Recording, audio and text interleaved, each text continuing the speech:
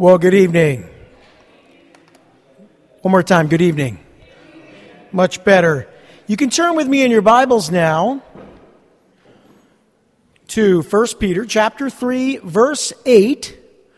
And I'm not sure exactly how much we'll get through this evening, but we're on the subject of submission in Christ. Submission in Christ. We've talked about a number of things, but being submitted to one another is tonight's topic. We're going to see that Peter wants us to understand what that means, to be submitting to one another. I think when we hear the word submit, we right away think of words that it just doesn't bring a good connotation to say submit. Most people hear that word and they're like, oh, submit, I don't want to do that. But if we really understand that from a biblical perspective, we'll understand that love is, in many ways, submitting to one another. And so this evening we're going to look at least a few verses, but we'll start in verse 8. Before we do, let's open in a word of prayer. Lord Heavenly Father, I pray that you just give us understanding this evening. I pray that you'd help me to just share your word. Let us make the most of this time in your word, and may we come away from this study feeling as if you've spoken to our hearts and directed us individually and as a body to love one another. We pray for your Spirit's power to be able to do that, and your word to be implanted in our hearts, that when given the opportunity to honor you in this way, we would be able to do it to your glory. We pray in Jesus' name. Amen. Let's start by just looking at verse 8. And again, the topic is submitting to each other. Finally, all of you live in harmony with one another. Be sympathetic, love as brothers. Be compassionate and humble. I'm going to read a little bit more. Do not repay evil with evil or insult with insult, but with blessing, because to this you were called, so that you may inherit a blessing. Now, we're just going to stop there, just get the whole context, but I want to look specifically at verse 8. There are three things in this section, and the first is this: to love one another. Notice it starts out by saying, finally, all of you live in harmony with one another. But all of these descriptions really are descriptions as to how we can love one another. And to submit to one another is to love one another. That is to put someone above yourself, esteeming one another higher than yourselves, as Paul writes in Philippians. But to love one another is five things as Peter describes it. And the first is this: to be united. There are many scriptures that talk about unity, but as we read it here, it says it clearly: live in harmony with one another. Are you getting the impression that the devil doesn't like it when we live in harmony with one another? He seems to really love to get Christians to go at it, or if not Christians, to get Muslims and Christians and Jews and all types of different people, atheists, leftists, liberals, conservatives. He seems to love it, that is the devil, when people are at each other's throats. And yet we're told here we're supposed to be an example in the church. All of you, though, really, all of us, live in harmony with one another. And how do we do that? Well, this requires making every effort to be like-minded with other Christian brothers and sisters. We're not going to agree about everything, but we should be making every effort to try to agree. You know, you've heard it before. You can disagree and not be disagreeable, right? I think a lot of people just enjoy being disagreeable. I've met people over the years, and as a pastor, listen, I know God's Word because I make my life study God's Word. And all of my studies, I've never come away from a study in a passage feeling, boy, I can't wait to find somebody that disagrees with me so I can get into an argument about it. That's never been my response. And yet, as a pastor, I've received emails. It doesn't happen that often. But emails, or someone will come up to me, and it's like they'll quote a scripture, and it's all about, like, well, what do you say to that? You know, it's like, let's get into an argument about this. Or it's just cantankerous and contentious. Personally, brothers and sisters, we're not always going to agree. I don't expect to agree with everyone or anyone all the time. But why would you come away from studying God's Word with an attitude of doing anything but living in harmony with your brothers and sisters? Yeah, I always sort of wince when someone comes up to me and it's like they quote that scripture that you know is designed, the way they're quoting it, the argument is designed to cause problems and strife. Why would you do that? Our heart should be to make every effort to be like-minded with other Christian brothers and sisters. There's so much we can agree about, right? I mean, I'm going to go a step further. I don't look to get into arguments with people that aren't Christians. I don't set out and say, well, I know this person I work with when I was in the corporate world. Oh, I know that they're a Muslim, or I know that they're a Jew, or I know that they're an atheist. So I'm going to say something to provoke them. That's not to be our hearts. Christ didn't live that way. We shouldn't live that way. And it requires putting aside our petty differences and disagreements for the sake of unity. And I'm talking about petty things. Okay? I'm not talking about whether Christ is God or the Holy Spirit is God or the Trinity. I'm talking about the things that truly do not matter. And even if we disagree, the way we disagree, we can do it in love. Amen? And so that's the first thing, to be united. And we've got to make an effort, because the world is anything but united. It's fractured, again, by the devil, by design, to cause problems in our society. And it's crazy what's going on in our world right now. I wouldn't want to be living in Minneapolis right now. It's one thing happens, no matter how horrible, and the knee-jerk reaction of our society today is burn things down, kill people, destroy things. Who do you think is behind that? I don't have to wonder. The destroyer, the devil himself, is the one that takes these things, if we let him, and tear us apart as a society. We in the church, we can show the world what it means to live in harmony with one another. But we go a step further, to be sympathetic. Sympathetic. Now, to be sympathetic doesn't mean you have to understand by experience what someone's going through. But it says, be sympathetic. And what that really means is identifying ourselves with our Christian brothers and sisters when they're suffering. Now, so maybe you've never had to go through a health crisis. But when your brother or your sister is going through a health crisis, you can be sympathetic. Now, if you've gone through it, you can be empathetic. But you can be sympathetic. That is, I remember there was one time there was a sister in the church, and I get a lot of emails of things people are going through. And a couple of weeks earlier, I had realized, I had heard that this person had a family member that passed away. And I hadn't seen the person for several weeks since this took place. But as I was coming back in the sanctuary, I ran over to the men's room in between the fellowship time. And as I was coming back, I saw the person, and I had a big smile on my face because I was happy to see them. And all of a sudden, in a nanosecond, in a split second, I realized, oh, that's right. This person is suffering. They've lost someone they love. And I can only imagine my face must have changed instantly, but I was being sympathetic because I cared enough to, listen, not that people don't like it when you smile at them, even if they're grieving, but to be sympathetic is to take a moment and get outside of yourself. You may be having a great life and a great day, but wait a minute, this person's hurting. And so as Paul says, you become all things to all men. You weep with those who are weeping. You rejoice with those who are rejoicing.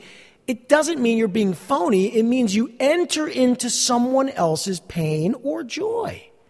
And that's what the word sympathetic means. It requires forgetting ourselves and feeling the same way that they feel when they're hurting, specifically when they're hurting. And that's what it means to be sympathetic. And then he goes a step further, and I love this because it's pretty clear. He says, love as brothers. Now, you know this. There are many different types of love. There's the romantic love, which isn't really talked about too much in the Bible, a little bit in terms of the negative side of it, in terms of lust, but the physical love. But there's also the two loves that are really talked about in the Bible are loving each other as brothers and sisters and loving as God loves. And we use those Greek words, okay? Phileo, where we get the word Philadelphia from, and agape. And agape is God's love. You can love someone you don't like with agape love. But that brotherly love is really liking somebody, having a great relationship with them. And we're told here to love as brothers. And that's exactly what it means. To love with a very relational love. It's not necessarily an unconditional love, but it's a sincere love that loves his brothers. It's loving someone for who they are and as they are. And it requires loving our Christian brothers and sisters as family members. Now, you don't always like everything your family members say or do. Parents have their moments with their children. Okay? Children have their moments with their parents. and siblings have their moments, but at the end of the day, there's something that binds us. And it's phileo love. It's that brotherly love, sisterly love. That's the love we're talking about. And we're supposed to be this way in the church. God calls us, Peter calls us, to be loving. It requires caring for others, our brothers and sisters, as we would care for any member of our own family when they're in need. Now, I like this because we were really just talking about this on Sunday. As we looked in Acts chapter 2 at the description of the early church and the dynamic of the church, the devotion of the church. We were looking at these things, and a lot of it came down to just the fellowship, the interaction between us and how we love each other and care for each other. And on Sunday, I challenged all of us, the Word challenged us. When people come in the back door, they should be so drawn by the way we love each other that at a minimum, even if they're not seeking God, they should say, there's something going on here that I'm interested in. Have you ever visited someone's home where there's, in a family, let's say, where there's just such love between the parents and the kids and the siblings? You don't want to leave, do you? You go, man, I wish my family was like this. That's how people should experience the love of Christ when they come into our fellowship. They should be like, you know what? I don't know about this God thing, but I'm willing to check it out because these people are real. They're loving. They're loving. And that's what Peter wants us to understand. Okay, another word. This is a very interesting word. It's different than sympathetic. It's be compassionate. We have all of these imperatives here, these commands. Become passionate. Now, this requires caring for our Christian brothers and sisters with a tender heart. A tender heart. It means our heart towards people is soft. Have you ever had a hardened heart? Where, your heart is just, and it happens to me, it does. It happens to me many times, and with certain people. I'm like, oh boy, here we go again. Your heart isn't even open because this person, they have a history of being either annoying or starting trouble or not listening, and so your heart is closed. God doesn't want us to be like that. We need to be compassionate toward people. Even when people kind of consistently fail, we're supposed to still show compassion. Feeling, it means having feeling. And I think being sympathetic is making an effort, and that may not mean feeling, that may mean just responding. But compassion means letting your heart go, feeling and caring about someone in an emotional way. It requires caring for our Christian brothers and sisters with a tender heart, an open heart, not a closed heart. And I'm constantly checking my heart when I deal with people because, I know this is true. I can close my heart to someone. And I don't want to do that. And Peter wants us to keep our hearts open in compassion. Requires showing pity on them when they're going through difficult circumstances. One of the things I ask the Lord to help me with is sometimes, and maybe I'm just being honest about this, but maybe you experience the same thing. There's somebody that always gets in their own way. They always make the same mistake. They cause all of these problems for themselves. And they come up to you and you go, here we go again. What's going on? And you don't have any compassion. You're like, And you may not even say it that way. Okay, you got fired. What? Yeah, you didn't show up on time. This is the 10th time you lost your job. And you know what happens? You start to become calloused. God doesn't want us to be calloused. It doesn't mean we're not wise, but we have to show compassion to people like that because that's how Jesus deals with us. To be compassionate isn't always easy, but let's ask the Lord to help us. And then finally, and this will help you with all of the above, be humble. Notice what it says, and humble. Be compassionate and humble. And being humble isn't something you can say, I'm going to be really humble today. In fact, I'm going to be so humble, people are going to say, wow, look at that guy, how humble he is.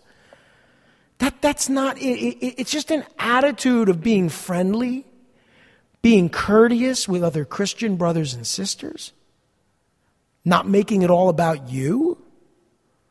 Requires showing kindness to them regardless of their disposition.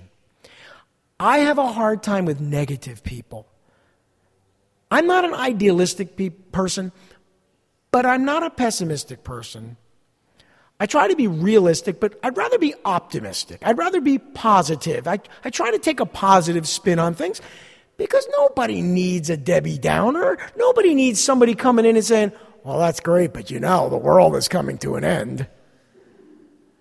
Oh, that's great, things are going great at the church, but North Korea is going to attack and we're all going to get destroyed.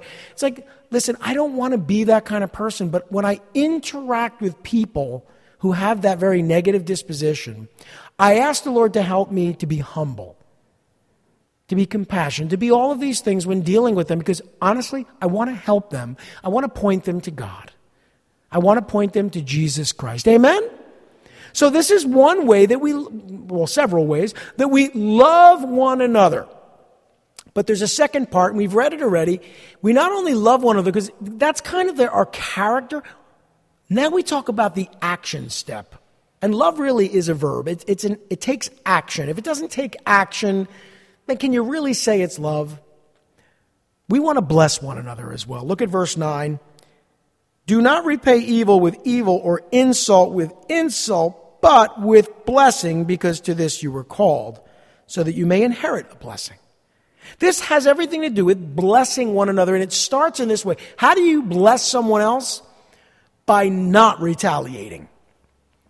Even if you don't say anything nice, just not saying something wicked or wrong or mean. That's your start. You start by just not retaliating. It requires refusing the opportunity to get even with someone that has wronged you. That's very difficult, isn't it? Who doesn't, maybe because I'm fleshly, who doesn't enjoy getting even when somebody goes out of their way to hurt you? Most of us, if we're honest, our flesh enjoys that.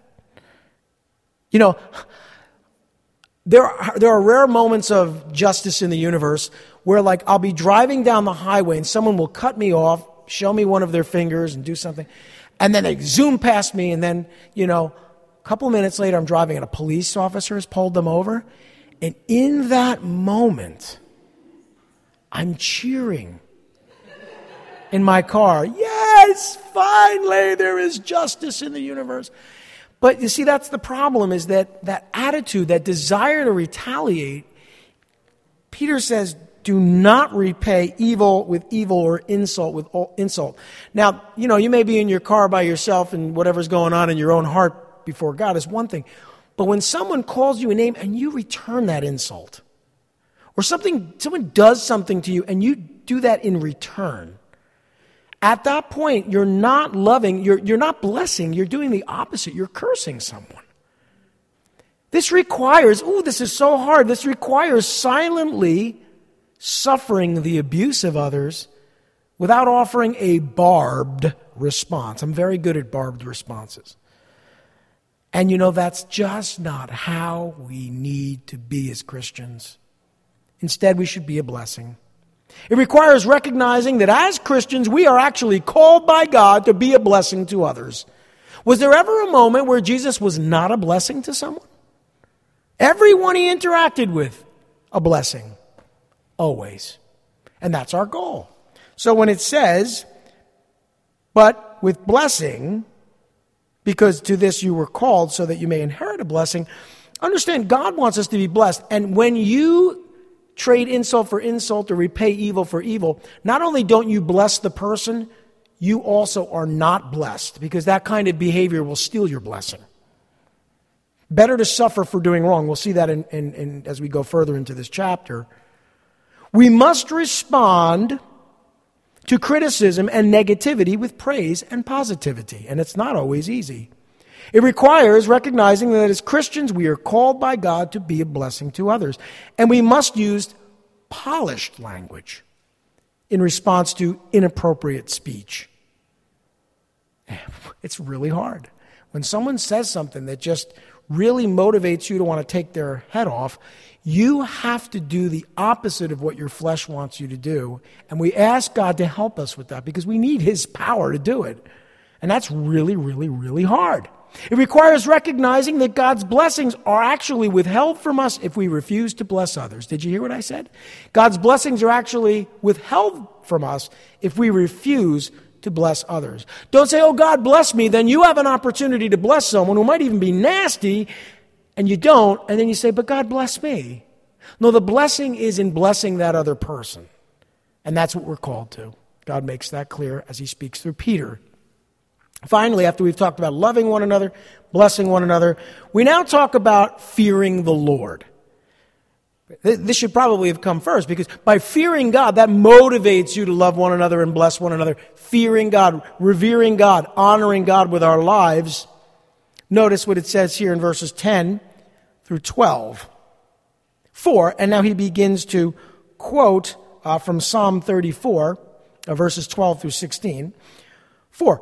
Whoever would love life and see good days must keep his tongue from evil and his lips from deceitful speech. He must turn from evil and do good. He must seek peace and pursue it. For the eyes of the Lord are on the righteous, and his ears are attentive to their prayer. But the face of the Lord is against those who do evil. So if you do evil toward the person that deserves it, the face of the Lord is against you. How can you be blessed? And what we want to do here is fear the Lord. So we're really not treating that person the way they deserve. We're treating them better than they deserve. Why? Because we know God treats us better than we deserve. And if you want to honor the Lord, fear the Lord. And by fearing the Lord, it means that you're treating people the way he would treat them if he were here right now. You know he's watching. You know he sees all things. How are you going to treat that person so miserably and then turn around and say, oh, God bless me? Can't do it. It can't be done. That is inconsistent with a profession of faith. And I'm not saying it's easy, because it's not easy. It's a real challenge, actually. So how do you do that? Well, first you watch the things you say. We talked about this when we studied James. Notice it says here, whoever would love life and see good days must keep his tongue from evil and his lips from deceitful speech. So it starts, I think, if you can learn to pause before you respond with your mouth, if you can learn to just tell yourself, okay, I'm going to pause for 3 seconds before I say anything, you would be so much better off. I would be so much better off. We need to watch the things that we say. It requires recognizing that retaliation and deception, that is not telling the truth, are in fact sinful speech. It's sinful speech. You can sin with your mouth, and notice he says, keep your tongue from evil and your lips from deceitful speech, and you'll be blessed for it. It requires recognizing that our quality of life is directly affected by what we say. If you're constantly mouthing off to people, your life is going to be filled with strife. People are not going to like you, and for some good reason. If you're the kind of person, every time you open up your mouth there's a fight, you're a troublemaker, not a peacemaker. And he says here, whoever would love life and see good days. So if you don't do these things, you're not going to love life, and you're going to see a lot of bad days. And listen, we don't need any more bad days. Okay? So that's a good thing if we take that to heart. But not only watch the things you say, watch the things you do. And I think this is a really important thing. Just like pausing 3 seconds before you say something, maybe pause a minute before you do something. Maybe that's a good way to approach it. Notice he says, he must turn from evil and do good. He must seek peace and pursue it. And that means you really need to watch the things you do. This requires that we recognize that we have a choice. You know, you and I, we have a choice to do what is right or to do what is wrong. Oh, I couldn't help myself. That's not true. You chose to do the wrong thing. It made you feel better in your flesh. But you chose to do the wrong thing. You and I, we all have a choice as to what we'll do and how we'll respond to people. And it's one thing to respond to people who are nice. That's kind of a given. I think we can do that pretty well. Someone's nice, you respond in a nice way to them. But when someone's not so nice, that's when the challenge comes. And it requires accepting the challenge to be a peacemaker or not a troublemaker. You can only be one or the other, a peacemaker or a troublemaker. Wherever you go, do you make peace or do you make trouble? Because it's one or the other, and we're called to be peacemakers. And what's the motivation? Well, the motivation should be to want to be like Christ. But if you need a little bit more, know that the Lord is watching you. Know that God is watching you. Look at verse 12. For the eyes of the Lord are on the righteous, and his ears are attentive to their prayer, but the face of the Lord is against those who do evil. It's not so much, well, the Lord's against them because they're evil. No, if you do evil, the Lord's against you. That is against your behavior, the attitude of your heart. You've really made yourself an enemy of God by making trouble and doing evil. So you don't do that. It requires being consciously aware that you are constantly in God's presence. He sees every righteous thing that we do. He hears every faithful prayer that we pray. That's what we learn here. It requires being frightfully aware that you and we will finally answer to God. So this is the attitude of submitting to one another. It requires us doing several things, which we've read. And at this point, the book begins to take a transition, and it's not a hard transition. It's not like we suddenly move to the next topic. We move from the subject of submission in Christ to suffering in Christ. And it happens slowly over the next few verses, and we'll be talking through the rest of our studies in 1 Peter about suffering in Christ. But as we've been talking about submitting to each other and dealing with difficult circumstances and difficult people, and sometimes having to suffer, sometimes having to suffer the way people treat us and not responding, Peter now sort of logically and gradually transitions into being willing to suffer for doing good. You have to be willing to suffer for doing good. That is, you do good even if it costs you. It's not easy.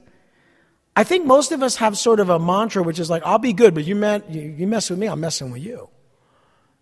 We're going to have a problem if you mess with me. It's if you're willing to suffer as a Christian for suffering in Christ, if you're willing to do that, then you're going to recognize that God is going to call you in moments when you're dealing with these types of people to do the right thing and to suffer for doing it. To do the right thing or say the right thing and maybe have people not like you very much because you're doing the right thing.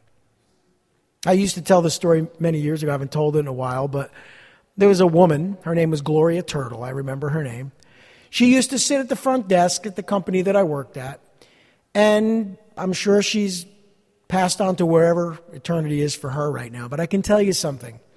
Every time I came in the morning, I had to walk past her desk. And I would say, good morning. And she was one of those people who would always say, what's so good about it? She looked for an opportunity to turn the day upside down every single time. She was a very unhappy person. That much was obvious. One day I just came in. I didn't even get a chance to say good morning. And I was smiling. And she goes, what are you smiling about? I mean, that's the kind of person this was. And every time I asked, Lord, just help me to be positive and loving. And, it was a challenge. You're walking in the office on Monday morning and this person's that's the way she was. And she was like that for a long time. And I don't know what happened. She had a lot of health problems, which usually comes with someone who is unhappy. You kind of tear your body up from the inside. It's sad. So I was just sort of willing to take it on the chin every time I came in, knowing that my smile might aggravate her, my good morning might aggravate her. I wanted to, I never did, but I wanted to come in. Isn't it a miserable day, Gloria? Just to see what would happen.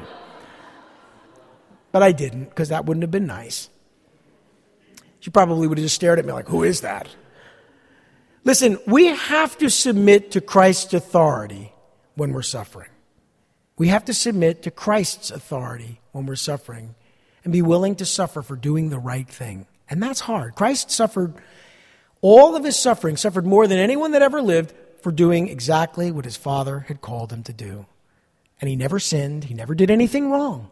And everything he did for everyone else. And he suffered more than anyone who ever lived. So listen, when we suffer for doing good, just accept that as a part of being a Christian. Hope it doesn't happen that often, but when it does, accept it. And that's what it means, one of the things we'll see as we go through the rest of this book, to suffer in Christ. Now, first it starts with always doing good to others. We talked a little bit about that. Like I said, we're transitioning into this new section of the book. Look at verses 13 through 14. It's a really logical argument. Who is going to harm you, or even want to harm you? Who is going to harm you if you're eager to do good? But even if you should suffer for what is right, you're blessed. Do not fear what they fear. Do not be frightened. So the idea is this: we're always doing good to others. And the truth is, the most obvious way, I don't think anyone here wants to suffer, right? The most obvious way to avoid suffering is to be zealous to do good to others. If you're good to other people, let me tell you, most people are not going to cause you to suffer. Most people aren't going to make your life more miserable. Most people aren't like the woman I mentioned. Most people, if you're good to people, they respond in kind. Most people, not everyone, and not all the time. But the most obvious way to avoid suffering is to be zealous to do good to others. So let's start there. That's what he means when he says, who's going to harm you if you're eager to do good? A whole lot of people are going to be like, oh, no, you're a nice guy. That's where we start. Most people will not want to harm you if you treat them well. Doing right by others will often cause them to do right by you. You know what I found? If I'm polite, sometimes I get on the phone and I have to call, a company, a help desk or something. And sometimes the person gets on and you could just tell that they just don't like their job. And I'm like, hello, good morning, how are you? And then right away their disposition changes, usually. Occasionally I get someone, they got an attitude, and then the nicer I am, the worse they get. And I reach a point in the conversation, because I'm looking for someone to help, where I said, I'm sorry, I'm going to call back. And I hang up, because I want to get somebody that wants to help me. I'm even nice about that. But sometimes what I want to do, just to be honest, is slam the phone down, or before I slam the phone down, say, this is supposed to be a help desk. You should call it a no-help desk. That's not the appropriate response. But these are the things that I'm thinking about. And doing right by others will often cause them to do right by you, so take a shot. Start with a good morning. How you doing today? When I get someone from the South or the Midwest, it's obvious right away. They're like, yes, sir, how are you? I'm like, oh my goodness, who is this person? They're not from New Jersey. I'm trying to be more like that. I have a long way to go, but it's a blessing when we do have to suffer for doing the right thing. But boy, my blood pressure goes up. I go, man, I pay these people. This is my bank, and they can't even help me? That's how I get. And I admit, recently I wanted to put a stop on a check that they lost, right? And then after keeping me on hold for 5 minutes, not being able to help me, first thing out of the woman's mouth when she gets off a hold is like, I'm going to have to charge you $30. I saw red. I said, so I'm supposed to pay you $30 because you lost my check. And I just said, I'm sorry, I'm not interested in continuing, so have a good day, and I hung up. But it's really hard not to really take someone's head off. That's my challenge, okay? Maybe you have that challenge as well. It's really, really hard, and yet that's a minor way of suffering. These Christians who were living at this time were doing the right things, and people were going out of their way to persecute them. I think about people who are getting canceled. Someone puts something on. Now listen, if you're posting on Instagram and Facebook and all these ungodly platforms and you get in trouble with the ungodly world, don't come to me. That's your problem. You should know better, right? But I will tell you this. There are people who've lost their jobs for saying the truth. And I feel badly for them. Or somebody takes a post that they sent and publishes it, and now the boss calls you in and said, we don't want people like you here. You're a racist, or you're an evil person, you're wicked, Why? Because I think that there's only two genders?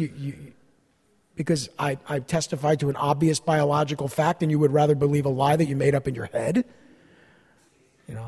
That's the crazy world we live in today.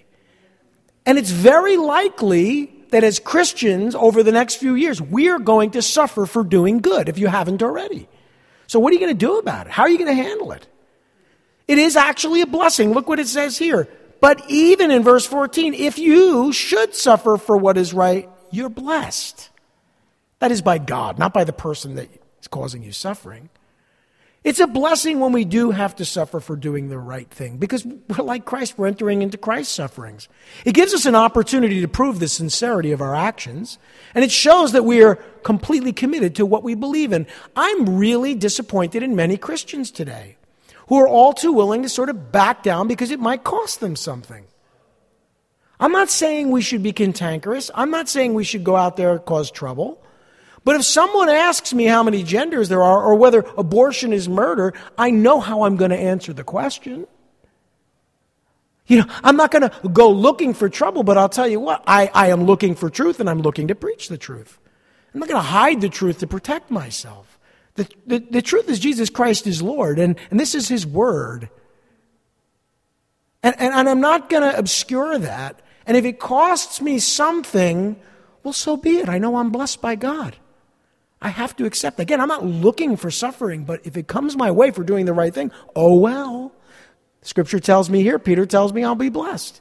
And I believe we will be blessed if we honor God.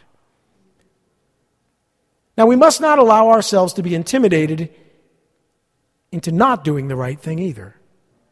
There's a lot of intimidation going on in our world today.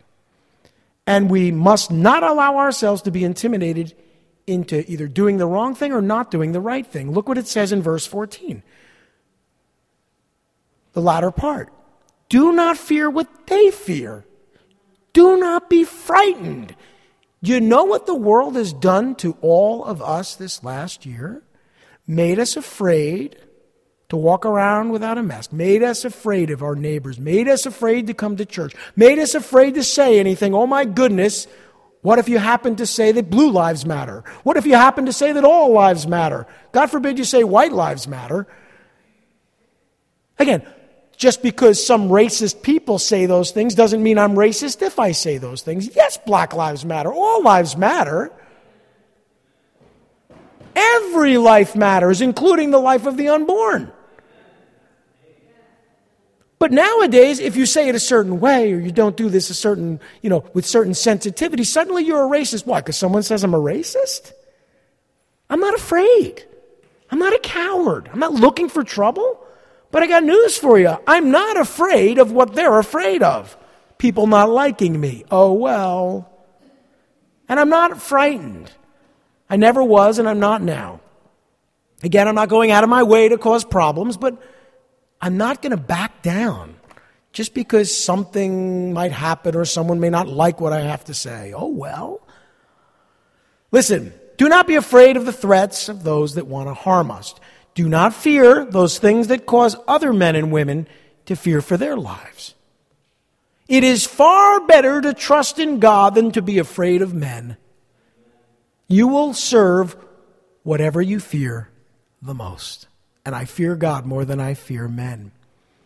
What does Proverbs 29 say? Let's check it out. Proverbs 29, verse 25. This is a good one. And I don't want to mess it up, so I'm just going to read it right from the scripture. 29:25. Hope I got it right. Fear of man. Proverbs 29:25. Fear of man, that is fear of men and women, fear of what they say, fear of what they think, fear of what they might say about you. Fear of man will prove to be a snare. That's a trap. But whoever trusts in the Lord is kept safe. That's my mantra. I'm trusting in the Lord. I'm not afraid of what man will do to me or say about me. Brothers and sisters, that's what Peter wants us to understand. Now, that's always doing good to others. That's the first point. Always doing good to others, regardless of whether it costs you something. You do the right thing. And by the way, telling someone the truth is doing good to them. Lying to them is being deceitful, sinful speech. But not only doing good to others, being true to Christ. That's kind of where we're going with this, being true to Christ. You can't be good to others and deny Christ and expect to be blessed or to be a blessing. You have to remain true to Jesus Christ. Look at verses 15 through 16. But in your hearts, set apart Christ as Lord. Always be prepared to give an answer to everyone who asks you to give the reason for the hope that you have. But do this with gentleness and respect, keeping a clear conscience, so that those who speak maliciously against your good behavior in Christ may be ashamed of their slander. Now, a lot of people will use this verse to talk about sharing their faith, but this is actually when someone wants to know what it means to be a Christian, when someone wants to know why you have hope in eternity, you're supposed to very lovingly tell them the truth. Now, you can do one of the two things. You can be super loving and not tell them the truth, right? Or you can be super truthful and not very loving. Or I suppose you could do the thing that we're being told to do here, which is to tell them the truth in love. And that's what we need to that's our goal. That's what we're aiming for. To be true to Christ. Dedicate your life to Christ. Serve Him faithfully as your Lord and King. Notice it says, in your hearts, set apart Christ as Lord. See, the problem right now for Christians in the world in which we live in our culture is, if you're going to do that, if you're going to be true to Christ, if you're going to always, in your heart, set apart Christ as Lord, it's going to cost you something. In this crazy world, it's going to cost your friends. It might cost your job. It might cost you popularity. People may not like you anymore online, or they may just not like you at all. But who cares? Who cares?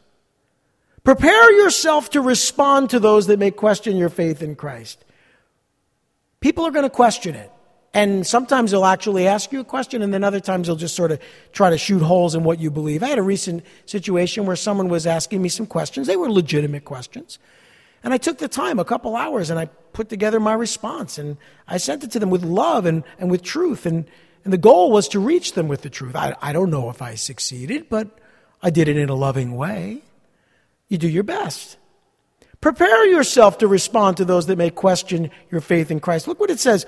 Always be prepared to give an answer to everyone who asks you to give the reason for the hope that you have. Now, that doesn't mean somebody asks you a question and then you go and prepare. You know, if you do that on Jeopardy, you're going to lose. You prepare before you go on the show, right? They kind of give you an idea what some of the questions are going to be, and you go and you prepare so you might be able to answer them. Listen. You know what the questions are, and you have the answers. Amen? Prepare yourself to share them. Prepare yourself to share the truth of the Scriptures for anyone who really is willing to listen. We must live in a constant state of preparedness to preach God's Word. Paul said it this way in 2 Timothy 4:2, preach the Word, always preach the Word, in season and out season. Just always preach the Word. In season and out of season. We must give a sincere answer to those that ask about our hope in Christ. That means you can't water it down. You got to tell them the truth about sin, about hell, about the truth that Christ died on the cross for our sins. And you have to put your faith in Christ and be forgiven and confess your sins and repent of your sinful life and ask Christ to save you. And then the God-man who died on the cross for our sins and rose again on the third day will come into your heart by faith, and the power of the Spirit will enter your life, and you will be saved as you confess with your mouth the Lord Jesus Christ and believe in your heart that God the Father raised him from the dead. Amen? It's not really that complicated, but you got to get that truth out there. We must give a sincere answer. Now, it's interesting because the word answer is apologia. It's where we get the concept of apologetics from. And while apologetics are great and you can study a whole lot about how to answer people, it really shouldn't be that complicated. If you can't answer in very simple terms what you believe and why you believe it from the Word of God, taking a college class in apologetics isn't going to change that. In fact, you might just become like annoyingly arrogant about it if you're not careful. In fact, that's why I really like the next verse. Because, by the way, an apologia is a verbal defense. It's a reasoned statement or argument, and that's good. You should have that. In fact, the word was used to describe a legal defense in court. But we must offer them the very same hope that we've received in Christ. It has to be the truth. But, brothers and sisters, we have to respond in the appropriate way so as to correct those that may slander you. Too many Christians, they got the truth, but it's packaged in a bullet, which they shoot out of a gun at someone's head. That's not the way we're supposed to share the truth. In fact, notice it says, do this with gentleness and respect. We talked about this recently. We really should respect everyone. Keeping a clear conscience. That is, don't do something you're going to feel bad about later, so that those who speak maliciously against your good behavior in Christ may be ashamed of their slander. If they want to slander you, let them be ashamed of what they say because they should know better, because you didn't do anything to deserve that slander. Oh, well, they don't like me. Oh, well, they say mean things about me. I was gentle, I was respectful, I was truthful, I was loving, I was all of the things we talked about. You didn't like it, your problem's really with God, not with me, and I don't want a problem with you. It's really just that simple. Gentleness means mildness of disposition. A gentleness of spirit, it means meekness, not a know-it-all. Respect means reverence. Treating people, again, respectfully or reverentially, and not violating your good conscience in order to defend yourself. You know, sometimes when someone gets under our skin, we feel like, oh, I'm going to destroy them in this argument. Listen, that is not at all what we're called to do. You would violate your good conscience by doing that. And when someone slanders us, and we're talking about slander here because sometimes people speak maliciously against the good things we say and do in Christ, And you know what? They should be ashamed of themselves. You don't have to make them ashamed, but they should be ashamed of their slander. What is slander? It's an insult. It's when people treat us abusively. They use us despitefully. They revile us. They accuse us falsely. And they threaten us. They should be ashamed of that behavior, but it's not my place to call them out. It's my place to be loving and truthful. And that's how we're Christ-like. Finally, and as we close, verse 17, it is better, if it is God's will, to suffer for doing good than doing evil. If you do the wrong thing and you suffer, man, that's not honoring to God. But if you do the right thing and you suffer, it's better. And that's why we're now on this topic. We've transitioned into suffering in Christ. Brothers and sisters, I'm going to close with this thought. Always be willing to suffer for doing good. Saying the right thing, preaching the truth, preaching the word of God, sharing the gospel. Be willing to suffer. Oh, I couldn't say that. I might lose my job. Oh, I couldn't say that. That person might be offended. No, listen, always be willing to suffer for doing good. God may call you to suffer for doing good to someone by his sovereign will. Notice, it is better, if it is God's will, to suffer for doing good than doing evil. But God will never call you to suffer for doing something that is wrong or contrary to his word. So you may suffer in this life, but be blessed in knowing if you're doing the right thing, if you're honoring God, if you're preaching his word, if you're telling the truth and you're doing it in a loving way, and you end up suffering, well, you know what? You'll be blessed because you've just become more like Jesus Christ through your suffering in Christ. Let's pray. Lord Heavenly Father, thank you for your word. Thank you for this great encouragement.